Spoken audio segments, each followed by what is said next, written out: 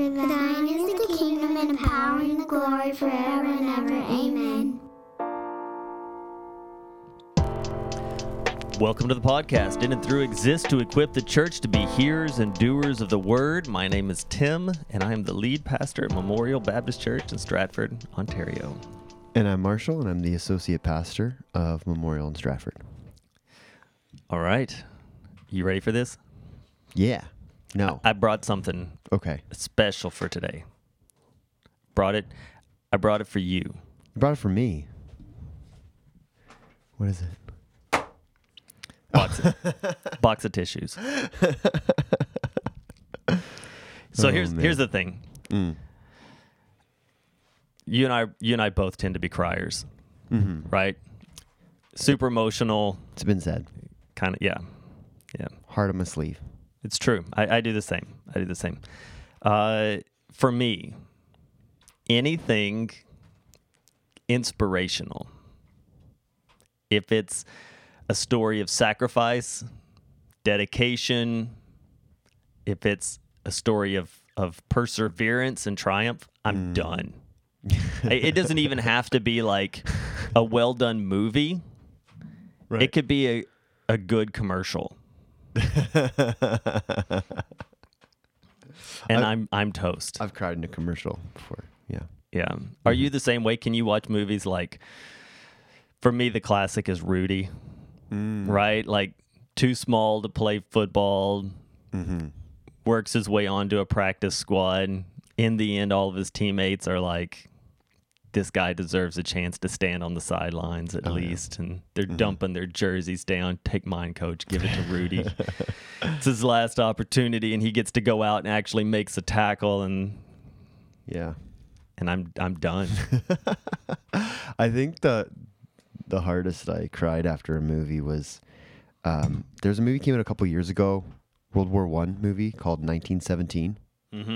And it's really immersive because it's all kind of one continuous shot. Right. And so you kind of follow the journey of these two guys trying to go behind enemy lines.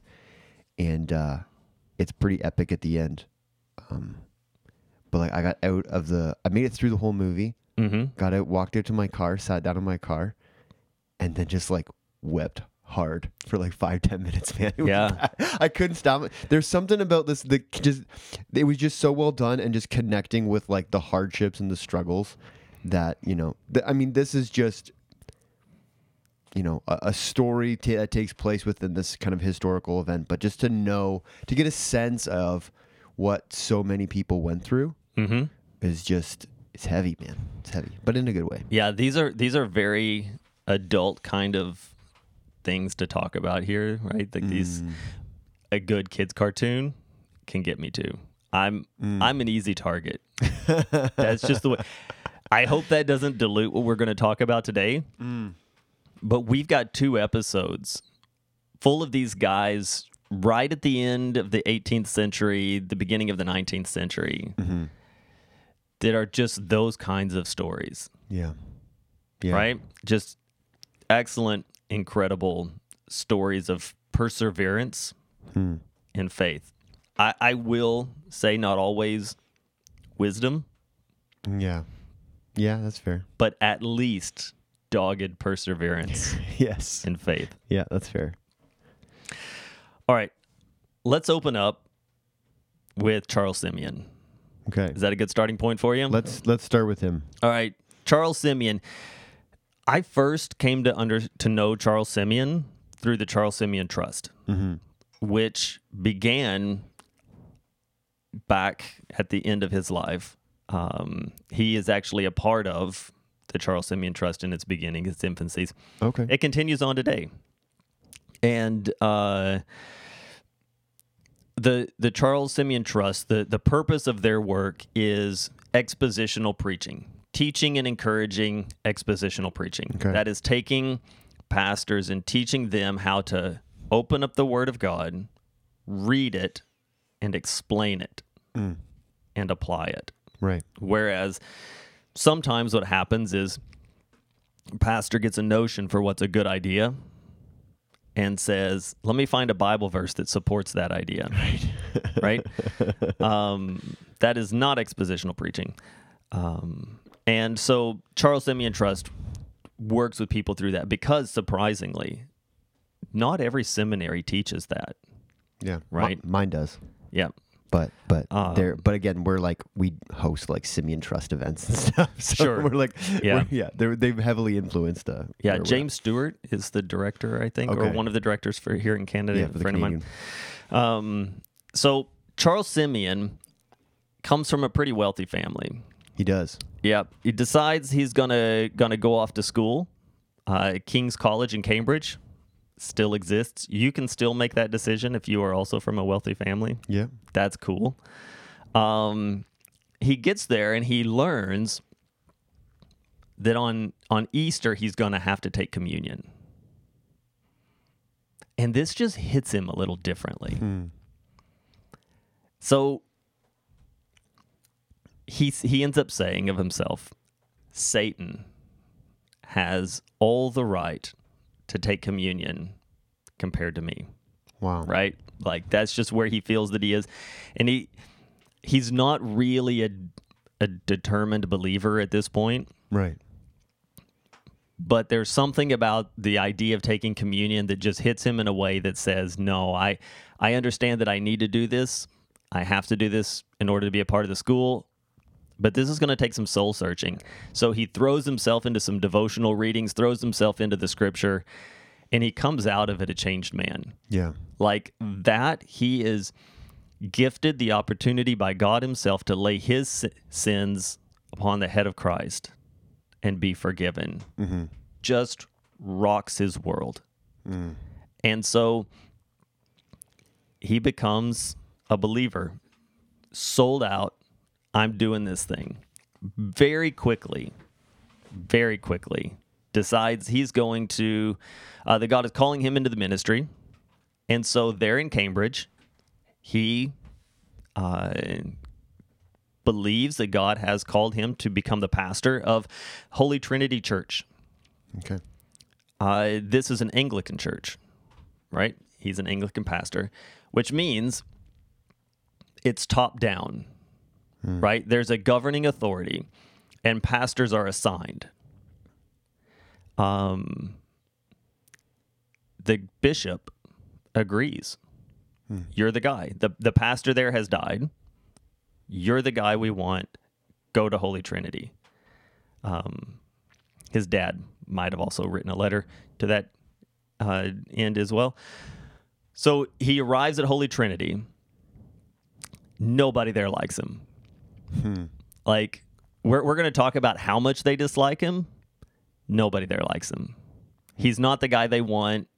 They want someone else. In fact, there's a guy in the church, a deacon in the church, that has been preaching, kind of filling in while they were waiting. He's well known to the church. He's the guy that everyone wants. But the bishop has assigned Charles Simeon to be the pastor of Holy Trinity. So what do the people do? Well, one, they put chains across the pews and lock them so that no one can sit down while Charles Simeon is preaching his sermons. Oh, man. So everyone has to stand there, right? Charles Simeon preaches the word.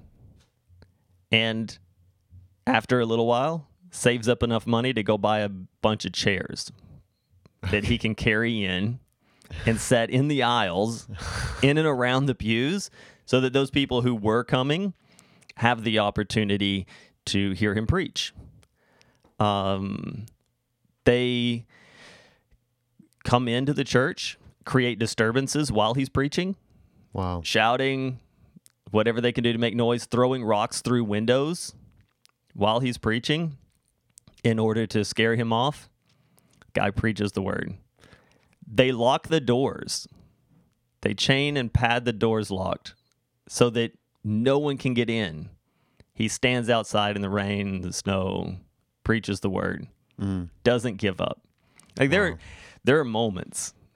There are these moments where one moment very, very early on in this, where he writes a letter to the bishop to say, I'm not wanted here.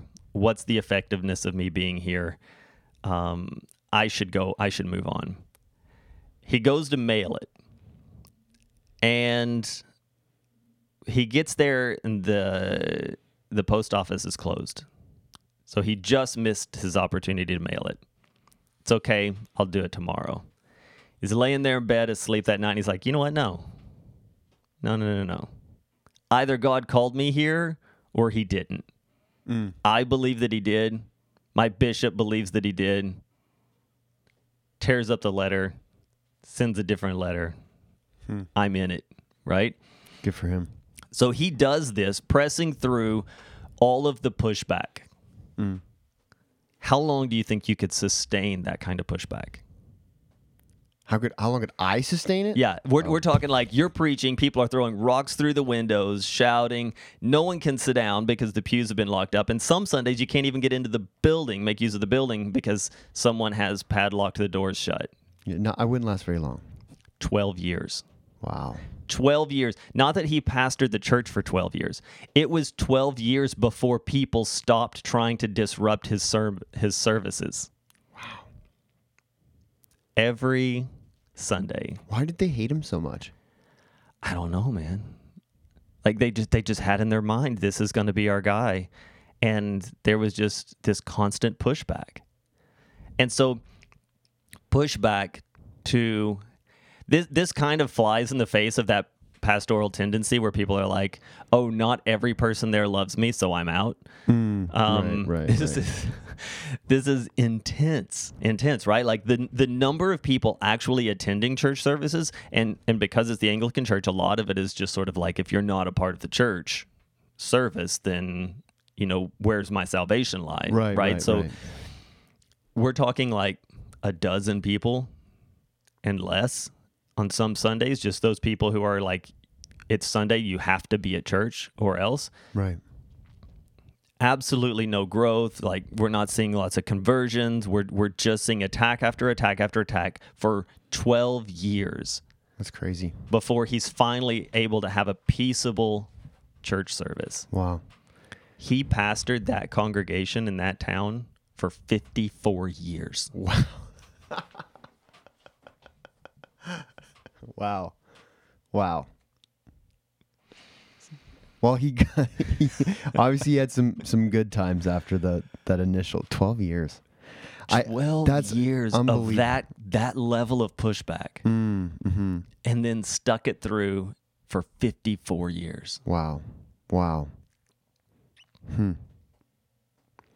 I don't think when you asked me if I could withstand that, there's a part of that, that's like, personal strength or whatever, discipline, perseverance.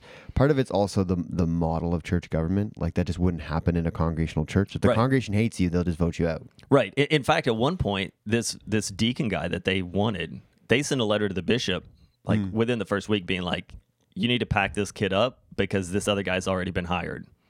Right. And so there's this, like, if you tracking with the British development of the church, the British Reformation, right? That English Reformation. This is an Anglican church that is dipping into this congregationalism thing that the separatists had introduced to them, right? We've already got a guy. Your help is not needed in this, right? To which they'd be like, we're not the Baptists, we're not the separatists. Right. We're Anglican and you're gonna do it our way. Yeah, I'm the bishop. You right. Have the pastor that I say you have. Right. And so there's that interesting kind of thing that toying with congregationalism that would have historically been unthinkable just a few generations before, right? Right. Yeah. But also, I mean, Charles Simeon sticks it out. Good on him. Sure. Man, I think a lot of people, and I don't know that they would be wrong to say this is exactly what Jesus is describing when he talks about shaking the dust from your sandals and moving on. Or throwing your pearls before swine. Yeah. I mean, there's a lot to be done. You have guys that are working that hard to keep church from happening. Mm-hmm. I mean, you have to, at that point, start saying, okay, what is the spiritual health of this community? Yeah. Of this congregation, right? If they're doing this because they want this guy, and this guy's participating and prodding it along. He's not like publicly going, no, this is the one who's been sent to us. Let's hear him. Let's worship together in peace, right? What's the spiritual trajectory of this congregation without him staying put? Right. Right? Because these people are definitely not humbling themselves before the Lord and a pastor and all of those kinds of things in order to say, feed us, teach us, right? Yeah, it's tough though too, right? Because obviously these people are being unreasonable, but it's kind of like if that's just dominating their thinking and their time so much that they're unable to hear this man preach, like they're unwilling to be exposed to what he has for them, then bowing out, I mean, there's a sense in which you're letting them win, but then you're maybe you're just letting them like not get so hung up on this issue. You're being like, you know what, you're being unreasonable. Your disdain for me is sinful and wrong, but if it's so great that you won't even go to church, or you're going to try to prevent other people from going to church, I got to get out of the way so that you can just think you take a win and just go back to serving the Lord as you should. Right. And I think there's a question for that too. I think that can happen, for pastors. Like, sometimes a guy might be, wrongly accused of things, and it's like, well, if these people are going to get that hung up about whatever this minor little issue is, like, anyways, it's tricky, but respect for the guy for sticking it out. Like, I mean, right. And that's where I would say, like, I find it an inspirational story because he, in living in the circumstance and having all the information that we don't have, right, and the communication with God that he is receiving, chose to do this, and it's a great example of perseverance. If you want a podcast that's going to come in and say yes or no, it should have been done that way, and other people should follow that pattern and not other patterns, you're not going to find it here. No. Right? These circumstances, that's just not how life works. Life doesn't work in these binary measures of yes, no, right, wrong, that are then transferable to every other life situation. And so Charles Simeon, I think he's incredible. I don't have the information available to me to say, was it the right choice? Right. What could he have done in other places? I don't know. Maybe he could have been, a Spurgeon in another place, just blossoming and having like the huge kind of career that people wouldn't be hearing about Charles Simeon for the very first time. Right. Maybe that's the case. Maybe he needed to be an example of perseverance for other people who are inspired to stick it out where they're at through hard times. And so God put him through those hard times to be that kind of a model. Right. There's no way really to know. But that's a snapshot of his story. And I just want to say, I'm going to make a book plug. Okay. So here's where I'm kind of where my head's at. Anyone who's listened to us all the way up into middle of September, at this point, I think it'll be towards the end of September by the time this drops, has some level of interest in church history. And some of these people we're talking about. I hope so. Yeah. John Piper went through a phase where he was just writing these little snapshot biographies like crazy. And then he Crossway took them and bound them all together into one volume, right? So you can find these in individual volumes, or you can get the one huge volume. The one huge volume is called 21 Servants of Sovereign Joy. I didn't have to tell you the author's name Yeah. for you to hear Servants of Sovereign Joy and go, oh, that's Piper. Yeah. Faithful, flawed, and fruitful. And it has just these incredible biographies of guys like this. So you have Augustine, Luther, Calvin, Bunyan, Brainerd, Newton, Charles Simeon, Wilberforce. Those are some of the guys we have talked about. and John Owen. Mm-hmm. Let's see, William Tyndale, Adoniram Judson, who we're going to talk about, George Whitefield, C.S. Lewis. Right? It's just Cool. It's just a really great collection. If you like this kind of thing, this stories of people who have done great things, it's an awesome book for it.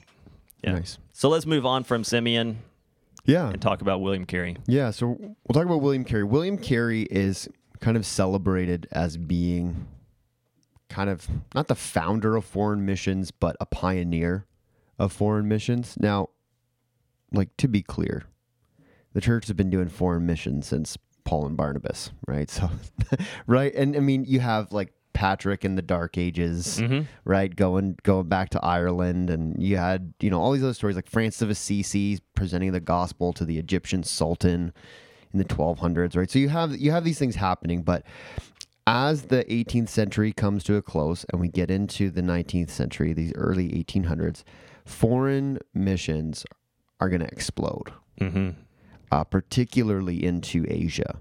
Right. And so we have to talk about William Carey. He's the one of, if not the central figure when it comes to the gospel going to India. Yeah, I think universally known as the father of modern missions. Yes. Yeah, I would say so. So William was born in Paulsbury, England in 1761, raised in the Anglican Church, oldest child, bright kid, interested in all sorts of things, including plants, which later on he actually gets to like run oversee the botanical gardens in Calcutta. But that's so that was his life's trajectory. Yeah. But he had allergies and had to step away from it. Oh, I didn't know that. Yeah. That's hilarious. So that's what caused him to he ends up becoming a shoemaker. Yeah, so he a cobbler? No, not a cobbler, Tim. Oh. A cordwainer. Okay. So apparently, this was in my notes. So no, this is me up. fascinating. So teach me. A cordwainer is someone who makes new shoes. A cobbler is someone who repairs them. Okay. And nowadays we often will use cobbler for like all of that, but at the time there was like a distinction in the guilds of like, nope, you best be only. Do you think there was shoes. a hierarchy as well that one looked down on the other and? Yeah, that's just sure. That's just the way people are. That's the only reason. You're probably dealing with more like wealthy clients if you're making new shoes all the time. Yeah, I just wonder if you're like. Because I said cobbler and you said no, cordwainer. I just could feel that taking place within the trade. I'm not a cobbler. Excuse me, sir. Excuse me. It's the difference between like working at the Gap and working at Value Village. Is that? I don't know. But yeah. So what launches him into that career change is apparently allergies. Oh, okay. Yeah. Well, there you go. That's really interesting to know actually. So while he's apprenticing as a cordwainer, there's another apprentice who is a dissenter, separatist, congregationalist, and he persuades William to leave the Anglican Church and join the small congregational church. So this is why it's important to note the allergies thing. This is why I thought that was worth mentioning. Hand of providence. Oh, for sure. Right? Yeah. This guy's gonna become a gardener. That's what he wants to do. He loves it. And God says, I need to steer you to this particular influence because of the plan that I have for you. Right. So he hits him with the sniffles. And then forces him to make shoes, which, I mean, he does for a few years, but he's also interested in other things. And he starts teaching himself Greek while making shoes somehow. I don't know if he's like, studying on the job or whatever it is, but so here's the thing you need to know about William Carey. There are certain people who are good with languages. William Carey's on a whole other level. Like his grasp of languages, like you see how the Lord is working in making him the kind of person that he is for the work that he's going to do. The gift of languages, is that a biblical gift, biblical spiritual gift? Gift of tongues? Yeah, maybe it is. So you're studying Hebrew. I am. And have done a bit of Greek. I'm done my Greek for my Right. These guys, these autodidactics, that's the word for self-taught. There's your vocabulary word of the day, autodidactic. Cool. These guys who are self-taught in Greek and Hebrew mind blowing. Oh yeah. It's like there's a reason they say it's Greek to me, Yeah. right? That means it's hard to understand. They don't say it's Hebrew to me. Yeah. That would mean I don't have a clue what you're talking about. Yeah. that's how I'm feeling right now. That would mean, so it's Greek to me means I can't understand this. It's Hebrew to me would mean there's no way anyone's ever going to understand this. What are you talking about? What? Yeah. Yeah, no, it's anyways, but at 20 years old he marries his boss's daughter, Dorothy Plackett, and then his father-in-law dies not long after they're married, so he takes over the family business. And in his spare time, on top of, the Greek and Latin that he'd already learned, he adds Hebrew, Italian, Dutch, and French to his grasp of languages. And he starts associating with a group of particular Baptists. So for those who don't remember, the particular Baptists are the more Calvinistic Baptists, included guys like John Ryland, Andrew Fuller, some of these names we've mentioned before, men that he would grow very close to over the years.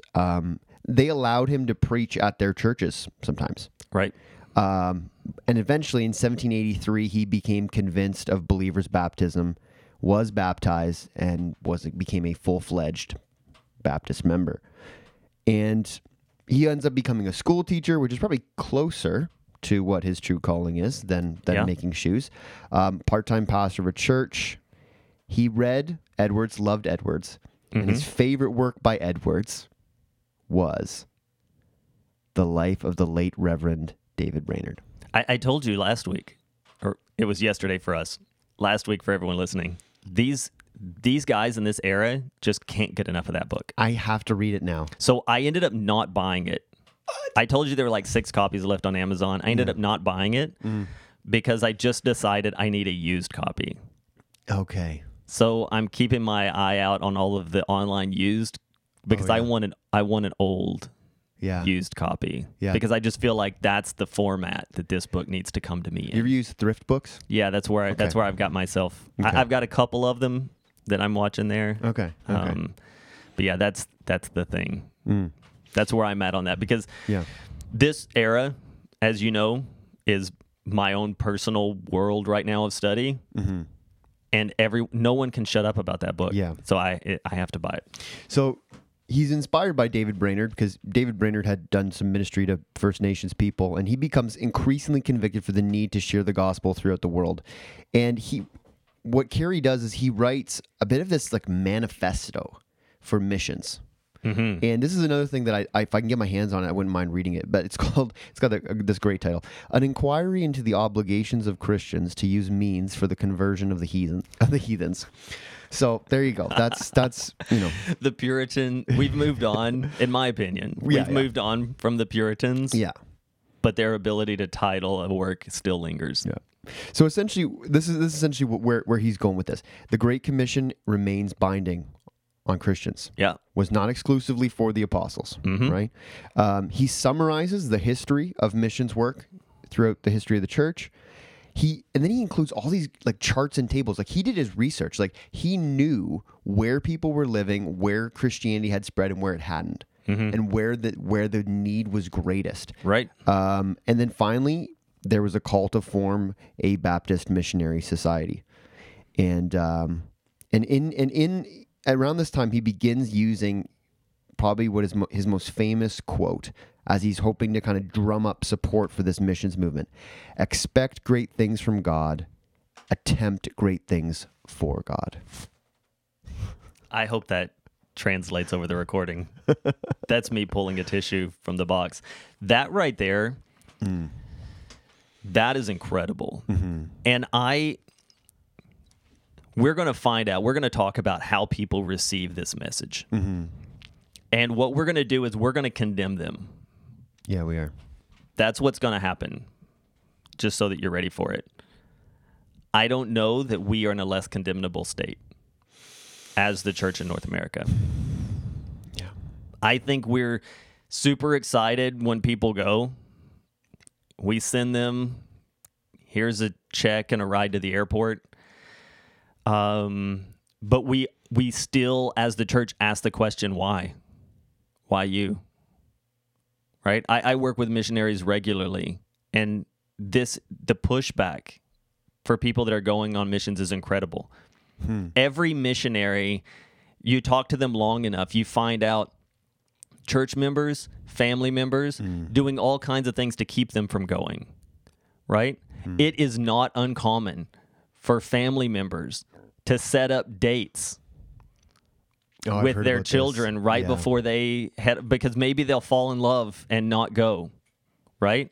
It's not uncommon for churches to say, we're not going to support you in this without really giving it any thought or conversation, just because they're like, that's what other people do. Right. Why you? I was on the mission field with a guy who got a phone call from a school, because we were a missions school, got a phone call from a school saying, we've received your resume. It looks great. We would love to have a conversation with you about this position. He's like, I didn't apply for a job. And they were like, well, come to find out, his son, his adult son, had forged his resume. Wow. It was all correct. Right. But submitted a resume on his dad's behalf for a job in his hometown Wow. to bring him off the mission field. Parents who bought houses in their neighborhood and been like, we bought this house, we're going to rent it out, but we bought it for you. You don't even have to pay rent. Just come home, right?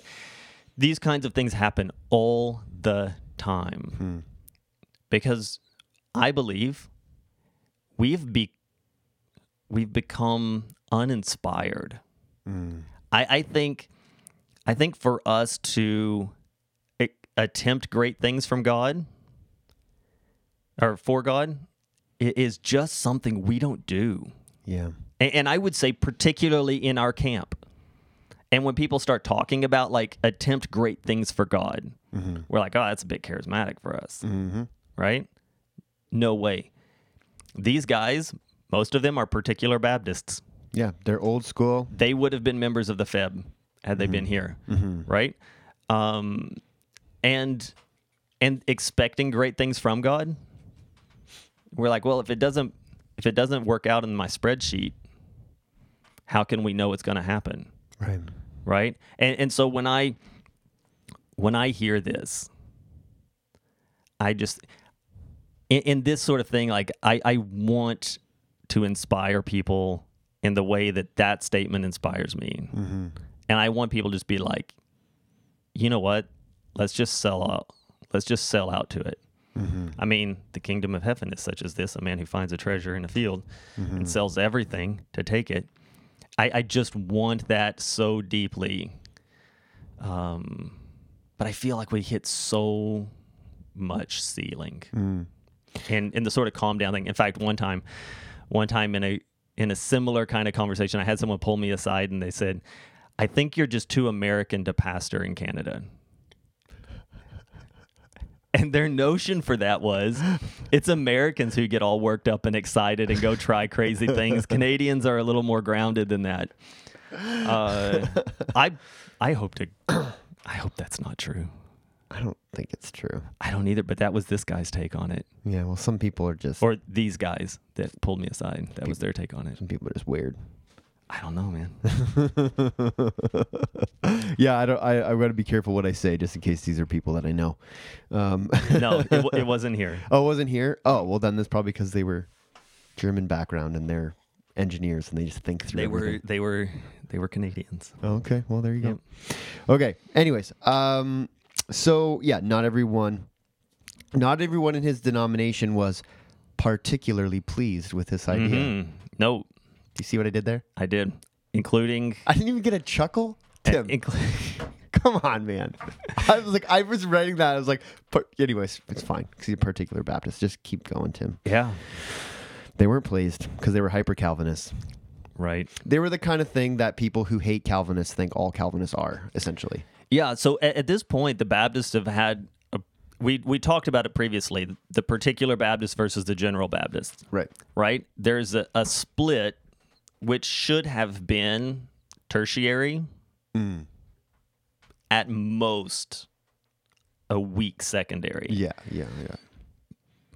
But at this point, the chasm is growing between the two in a lot of ways. And then there's a group that forms you don't call them right or left, I don't care, but on the one far swing of the pendulum that is hyper Calvinist, Yeah.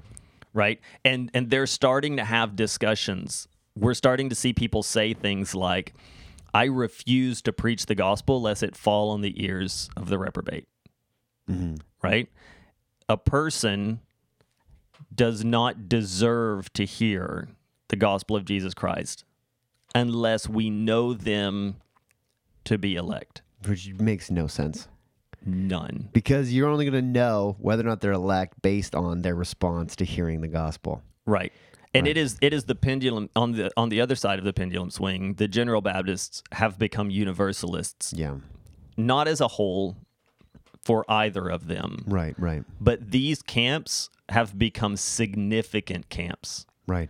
And the middle ground between the General and the Particular Baptists, maybe not less, but at best equal, right? Like there's a lot of division on these things. Yeah. And yeah, these far-leaning particulars.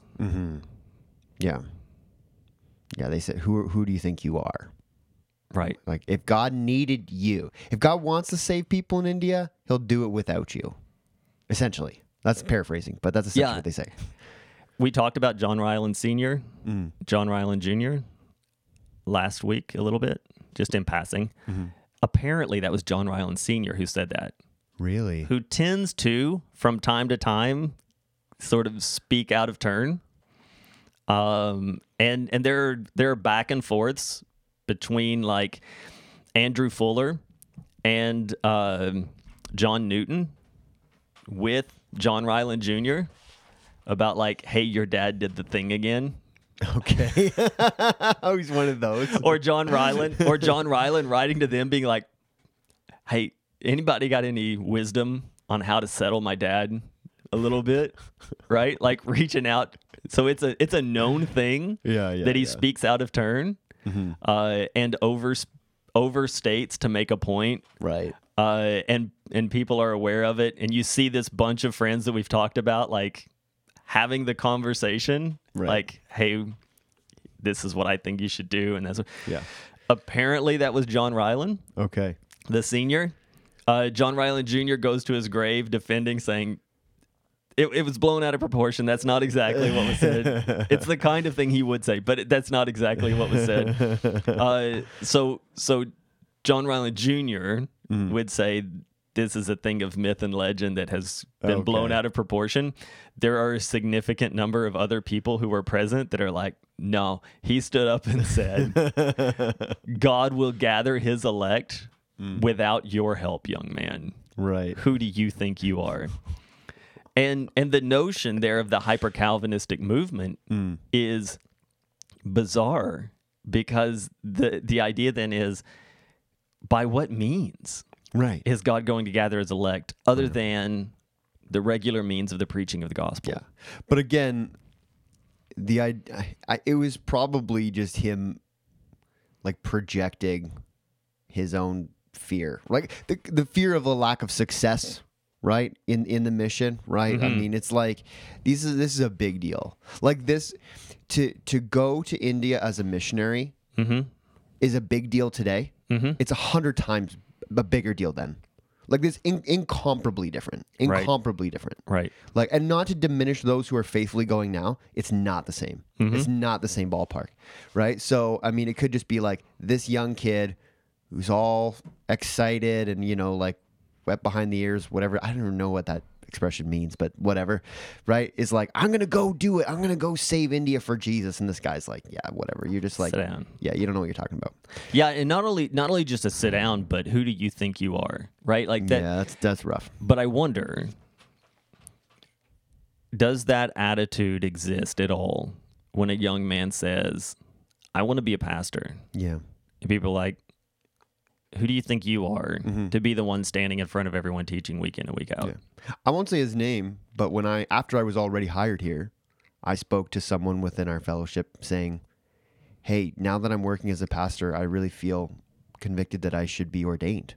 Like most denominations, you don't get a pastoral job until you're ordained. Right. And he's like, well, why don't you just wait a little while, see if this thing's actually really for you. Yeah. And I was like, let's let it play out a bit. I was like, ooh, really? Okay. Yeah, I remember that. And that hurt my heart a little bit, but that's okay. Yeah, and so that's where I say we have this bit of skepticism. Mm-hmm. I think it's different than what we're going to be gracious and say what allegedly Ryland puts to William Carey, where his is a theological bent.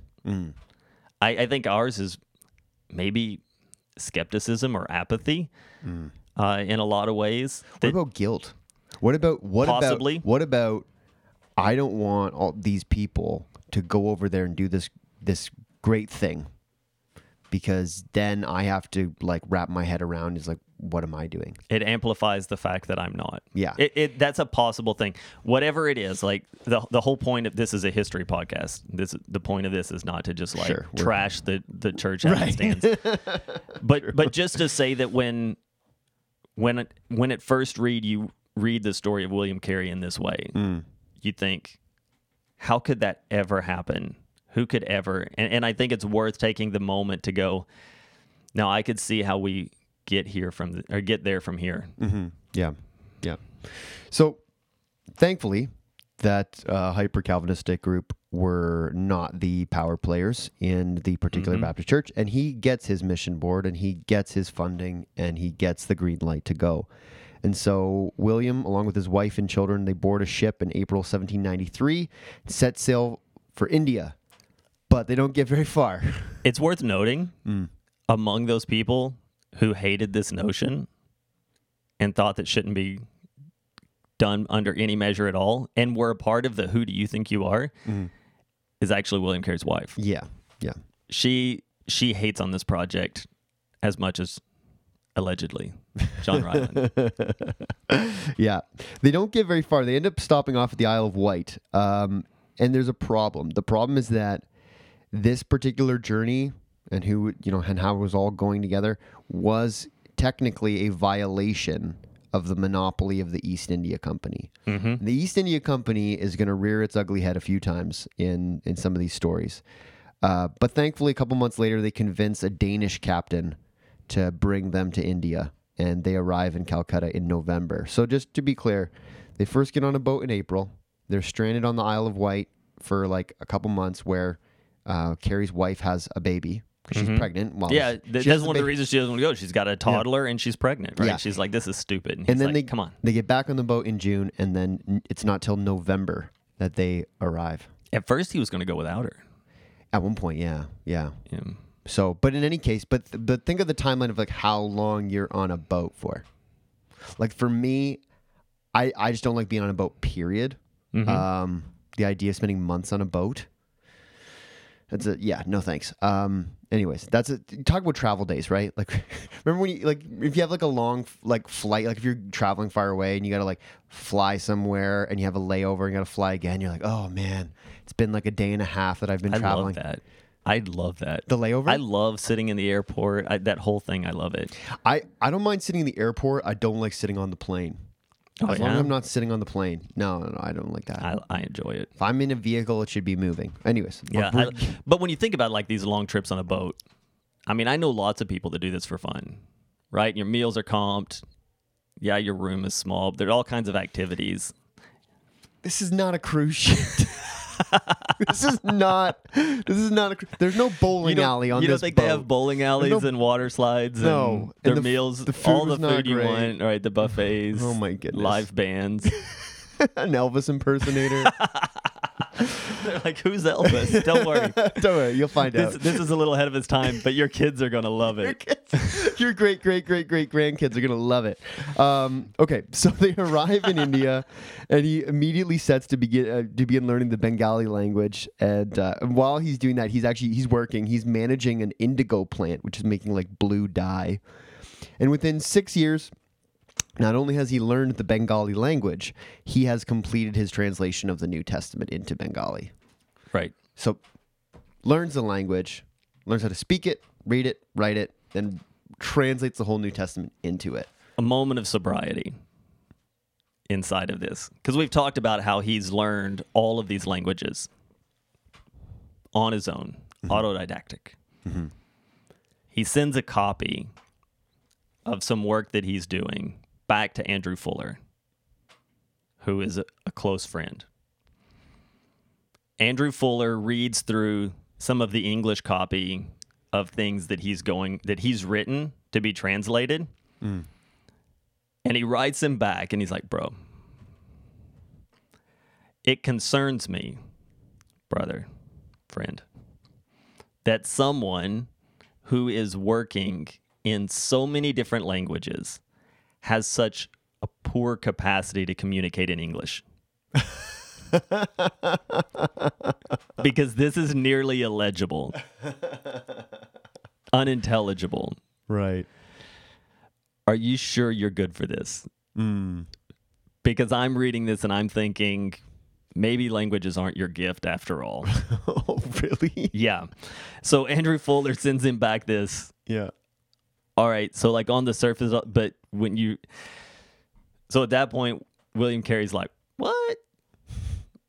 And he starts giving copies of the Bengali works that he's done to other people. Come to find out, it's unintelligible. Like he didn't master the language like he thought he had. Right. It was broken, the grammar's off, and no one can understand what's going on. Right. And so he kind of has to step back and go at it again, bring in some helpers to kind of guide him through it. He might have gotten a little bit ahead of himself to be like, With the first edition. boom, I got this, Yeah. right? And it took a friend, Yeah. Andrew Fuller, To say, to be able to go, dude, this isn't as good as you think it is. this, and he's not even talking about the Bengali stuff, right? He's talking about some of his English work that has been Right. sent back to be published in Interesting. England. He's like, man, if your English is like this, I don't know what your Bengali's like. What is that? What is it? The jack of all trades quote is like The jack of all trades, master of none. yeah, jack of all languages, master of none. Maybe is what Yeah. he gets. Anyways, eventually though, this missionary society, because Carey's not entirely alone. Obviously, his wife's there, but there's a few others that end up kind of joining him over the years. They actually have to move. They have to move to Danish-held territory of Serampore because the East Indian Company was hostile towards missions work. Yep. And tried to shut them down.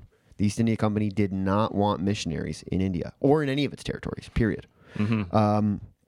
So they end up going there. They purchase this large house where they'll live. They operate a school from there. They set up a printing press, and they begin producing copies of the Bible in Bengali. And as people very slowly begin to be converted, there is some issues because the people in that region of India are predominantly Hindu, and Hindu has a very strict caste system.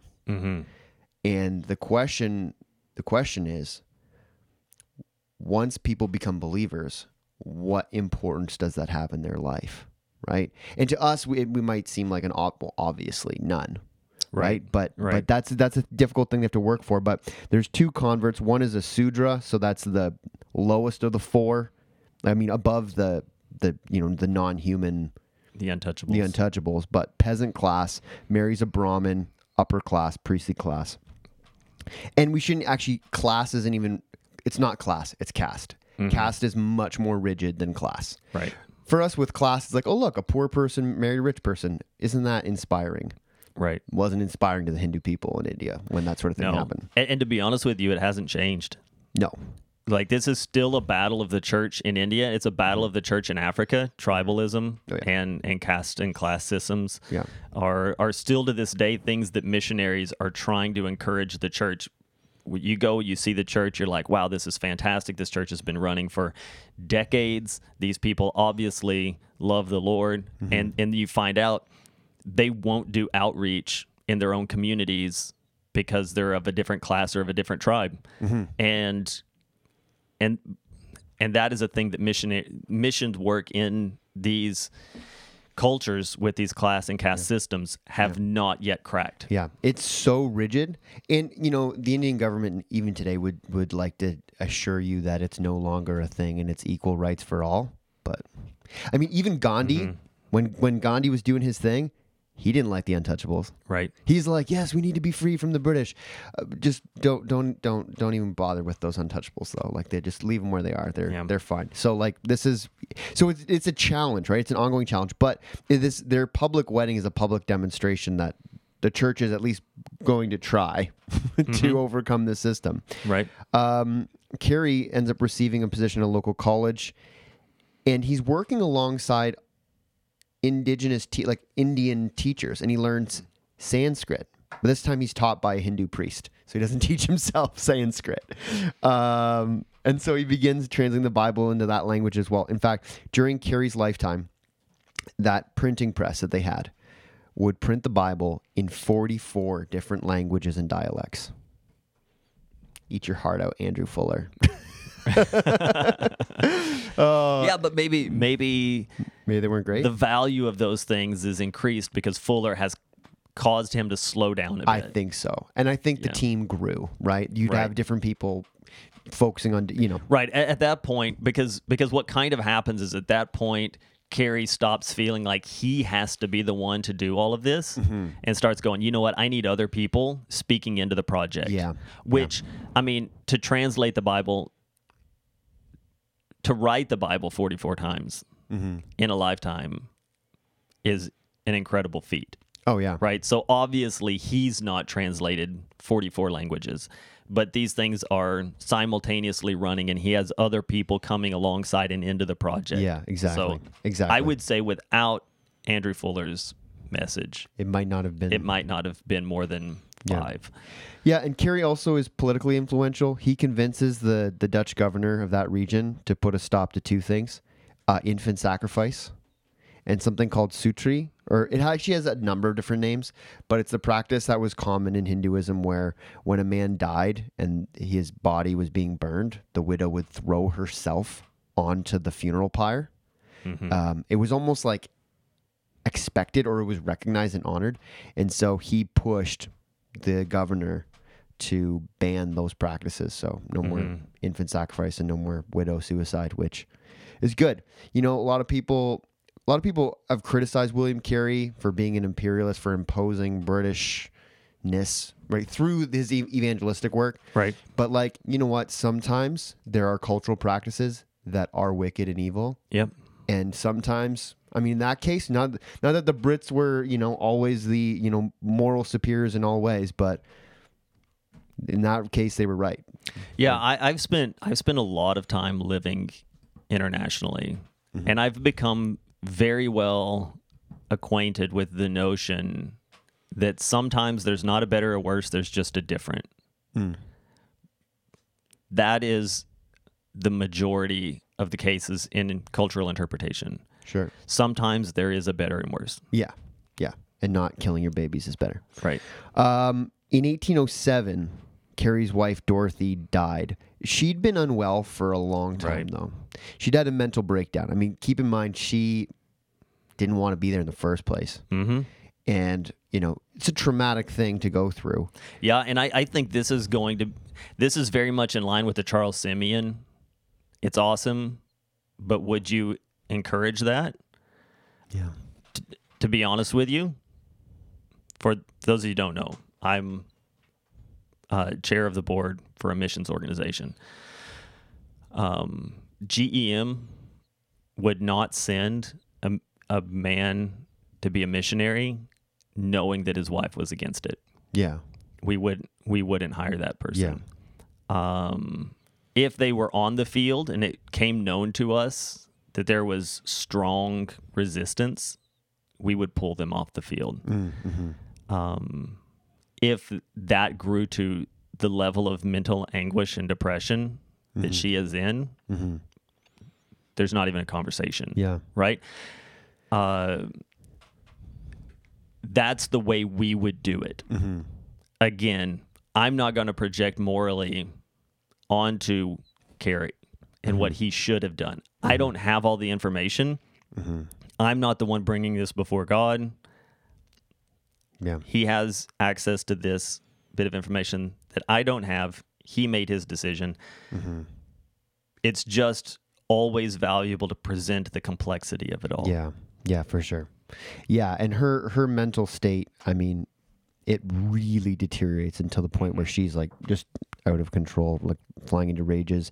Like there's some of his peers would write about how he'd be in one room working on his Sanskrit translation, and she'd be, raving all sorts of things. But he refused to. So some people said, "Why don't you send her to an asylum?" Because that's what you would do at that time. Mm-hmm.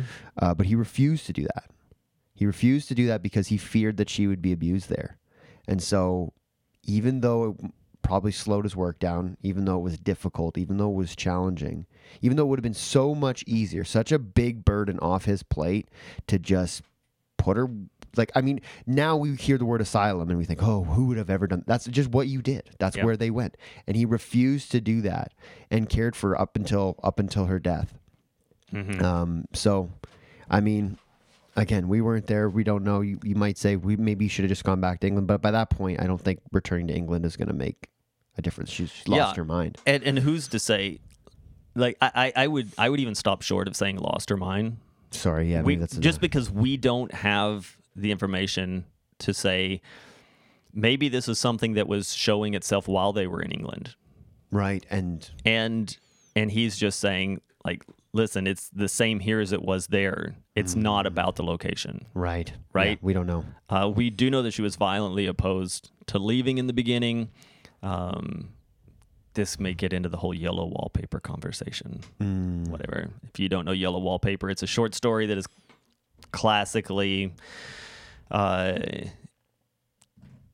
discussed and argued from multiple perspectives about whether or not a husband caring for the mental health of his wife was appropriate or inappropriate. My take on the yellow wallpaper is that it's, well, forget that. We're not going to talk about the yellow wallpaper. But just to say, it is complex. And to say simply should have, with the very limited amount of information we have, is unfair and maybe arrogant. Right. Yeah. Yeah, fair enough. They open up a seminary. They begin training Indigenous pastors, providing an education for anyone who wanted it, regardless of caste, regardless of ethnicity. That seminary became the first accredited institution in Asia. Oh, wow. Yeah. I mean, accredited by European powers anyways. Hey, yeah. However, as the older generation died off, new people were brought in to the missions board. Some, weren't down with the kind of communal living situation that Carrie and others had set up. Some people kind of worked their way in, really wanted to reorganize it, make it operate more like a business. You know what I mean? Like, just how can we maximize output and Carrie tries to work with these new people, but eventually he just has to break ties with the society that he founded. Which is not uncommon. Yeah. And so he ends up he lives at the college that they founded, and he, in Serampore, and he keeps teaching and he preaches and revises his translations, and then, kind of dies quietly in 1834. In all of this, the number of conversions that he sees, the amount of fruit for all of these labors and struggles is incredibly small. Yeah. We're talking like a decade before he gets to one. Oh, yeah. Right? He's building a lot of foundation. A lot of foundation, not only there locally, but a foundation for what foreign missions is going to look like. Yeah. From an Anglo culture. Sure. What the British and the Americas are going to do in order to reach. He is, for better and worse, laying out the fabric of this is what foreign missions is going to look like. Right? Not that he's setting out to do that, but he does that. Right. Right? And so it's easy to look and be like, one convert after like 10 years. Come on. Right? That's not what we call success. Right? That's not how we measure those things. And I think it's unfortunate because we still measure missions that way, We right? do. Missionaries, when they come to raise funds, still need to be able to say we had this much quantifiable success. Oh, Tim, I had people ask me, we had VBS. We did a VBS a few weeks ago. Even just in a VBS, people are like, how many kids made professions of faith, right? And that's the measure. Right. It's like, anyways. Yeah, and so what happens? But what happens with that is we end up with inflated numbers. Oh, of course. It's said so many times in missions conversations that if every profession of faith announced by a missionary or a short-term missions group, when they report back to their church, were a literal conversion, all of Africa would have been saved 100 times over. Right? It's true. It is true. And what it leads to is it leads later on into a concept we'll talk about called decisionism, which doesn't take place until really the 20th century. We start seeing decisionism as a really strong thing. And it's just pray the prayer, make the statement, and we're going to move on and call that a win. Yep. Right? But those kinds of things exist, and there's pressure for it.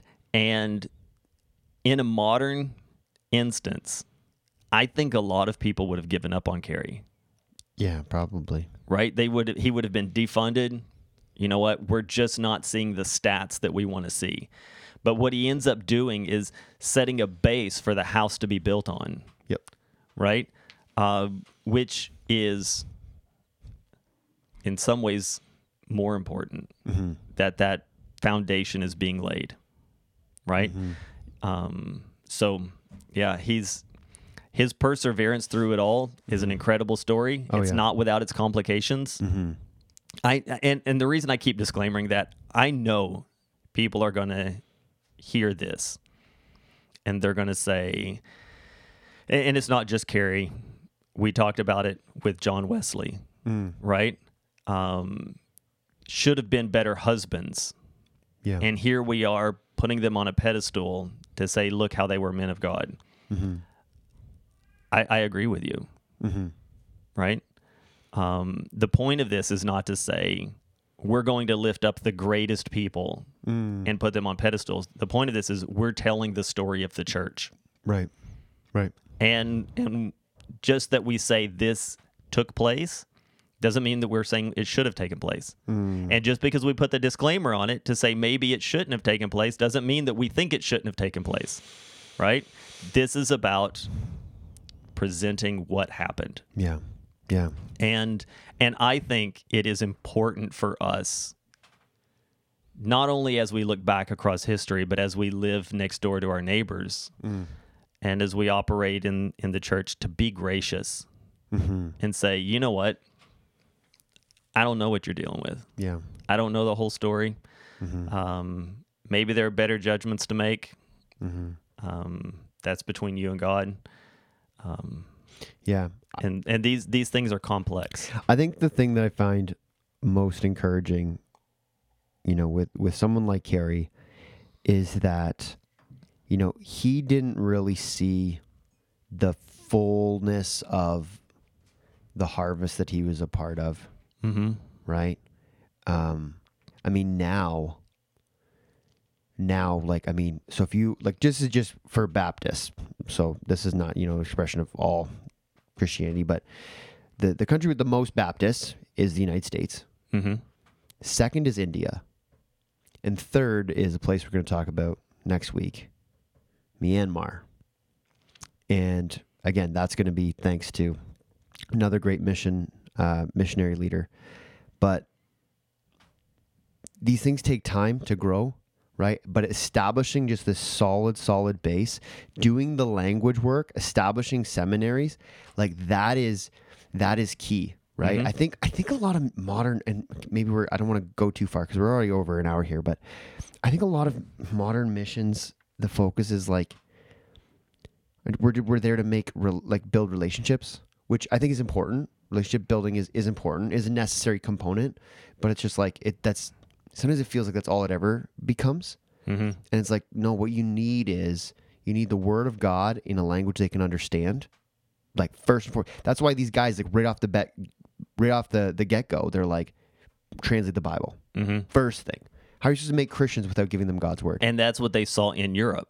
Yeah. Right? That was Yeah. the whole point of the Reformation Yeah. in Europe. That's where genuine revival came in Europe, was making the word of God accessible to the people. Yeah. And then you establish seminaries so that you can train up indigenous pastors so that the churches in these places can be self-sufficient as soon as possible. Mm-hmm.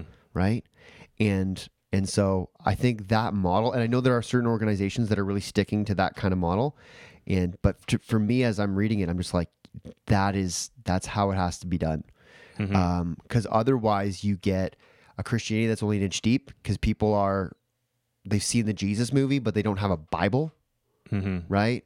That's a problem. Yeah, one can precede the other, but you can't have that sort of, here's an inspirational movie, I got nothing else for you. Yeah, right? Or like expect to have churches, but no scripture for them that they understand, right? And for sometimes it's going to be you having to teach people to read their own language so that they can read the Bible that you've translated into their language. Right. It's work. It's hard work. It's long work. But like that is how I think you make a lasting impact in a culture. Yeah, and I think too, we expect missions work to be Jonah work. Right. Right? Jonah shows up in Nineveh. Yeah. Repent. And he's like, repent. And everyone's like, okay. Right? Like that sermon that Jonah preaches is overly simplistic, yeah. yet extraordinarily effective.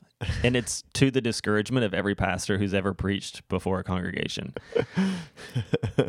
Yet, the majority of the prophets aren't Jonah. They're Jeremiah and Isaiah and these guys who just find blocked road after blocked road. Yet, they were used by God to deliver his message of himself and his will for his people to the world. Yeah. Not to their glory, but to his. Yeah. And those dead ends that the prophets ran into, that pastors run into, Simeon ran into, William Carey runs into, these things do not mark success or lack of, right? Our job is to be faithful in the church. Yeah. And that's what these guys are doing. They're being faithful as best they know how in their limited capacities and with all of their warts and scars there for the world to see and to judge. I think the best thing that we can do with this, and the next episode will be part 2 of this. Across both episodes, I think the best thing that we can do is to move out of the place of deciding whether or not we think these guys were right, justified, and worthy of recognition, right? Placing our judgment on them as heroes or villains it's not necessary. I think what we should do is be inspired to say, with my limited capacities, with my warts and scars, shouldn't I also be expecting great things of God and attempting great things for God? And if you want to start making judgments, if judgment is just sort of where you feel led to be in this, make that judgment first. Right. Yeah, it's good. Mic drop. Thanks for listening. This podcast is a resource of Memorial Baptist Church in Stratford, Ontario, in cooperation with the Gospel Coalition of Canada, and is produced by Alex Walker. See you later. Stay tuned for part 2.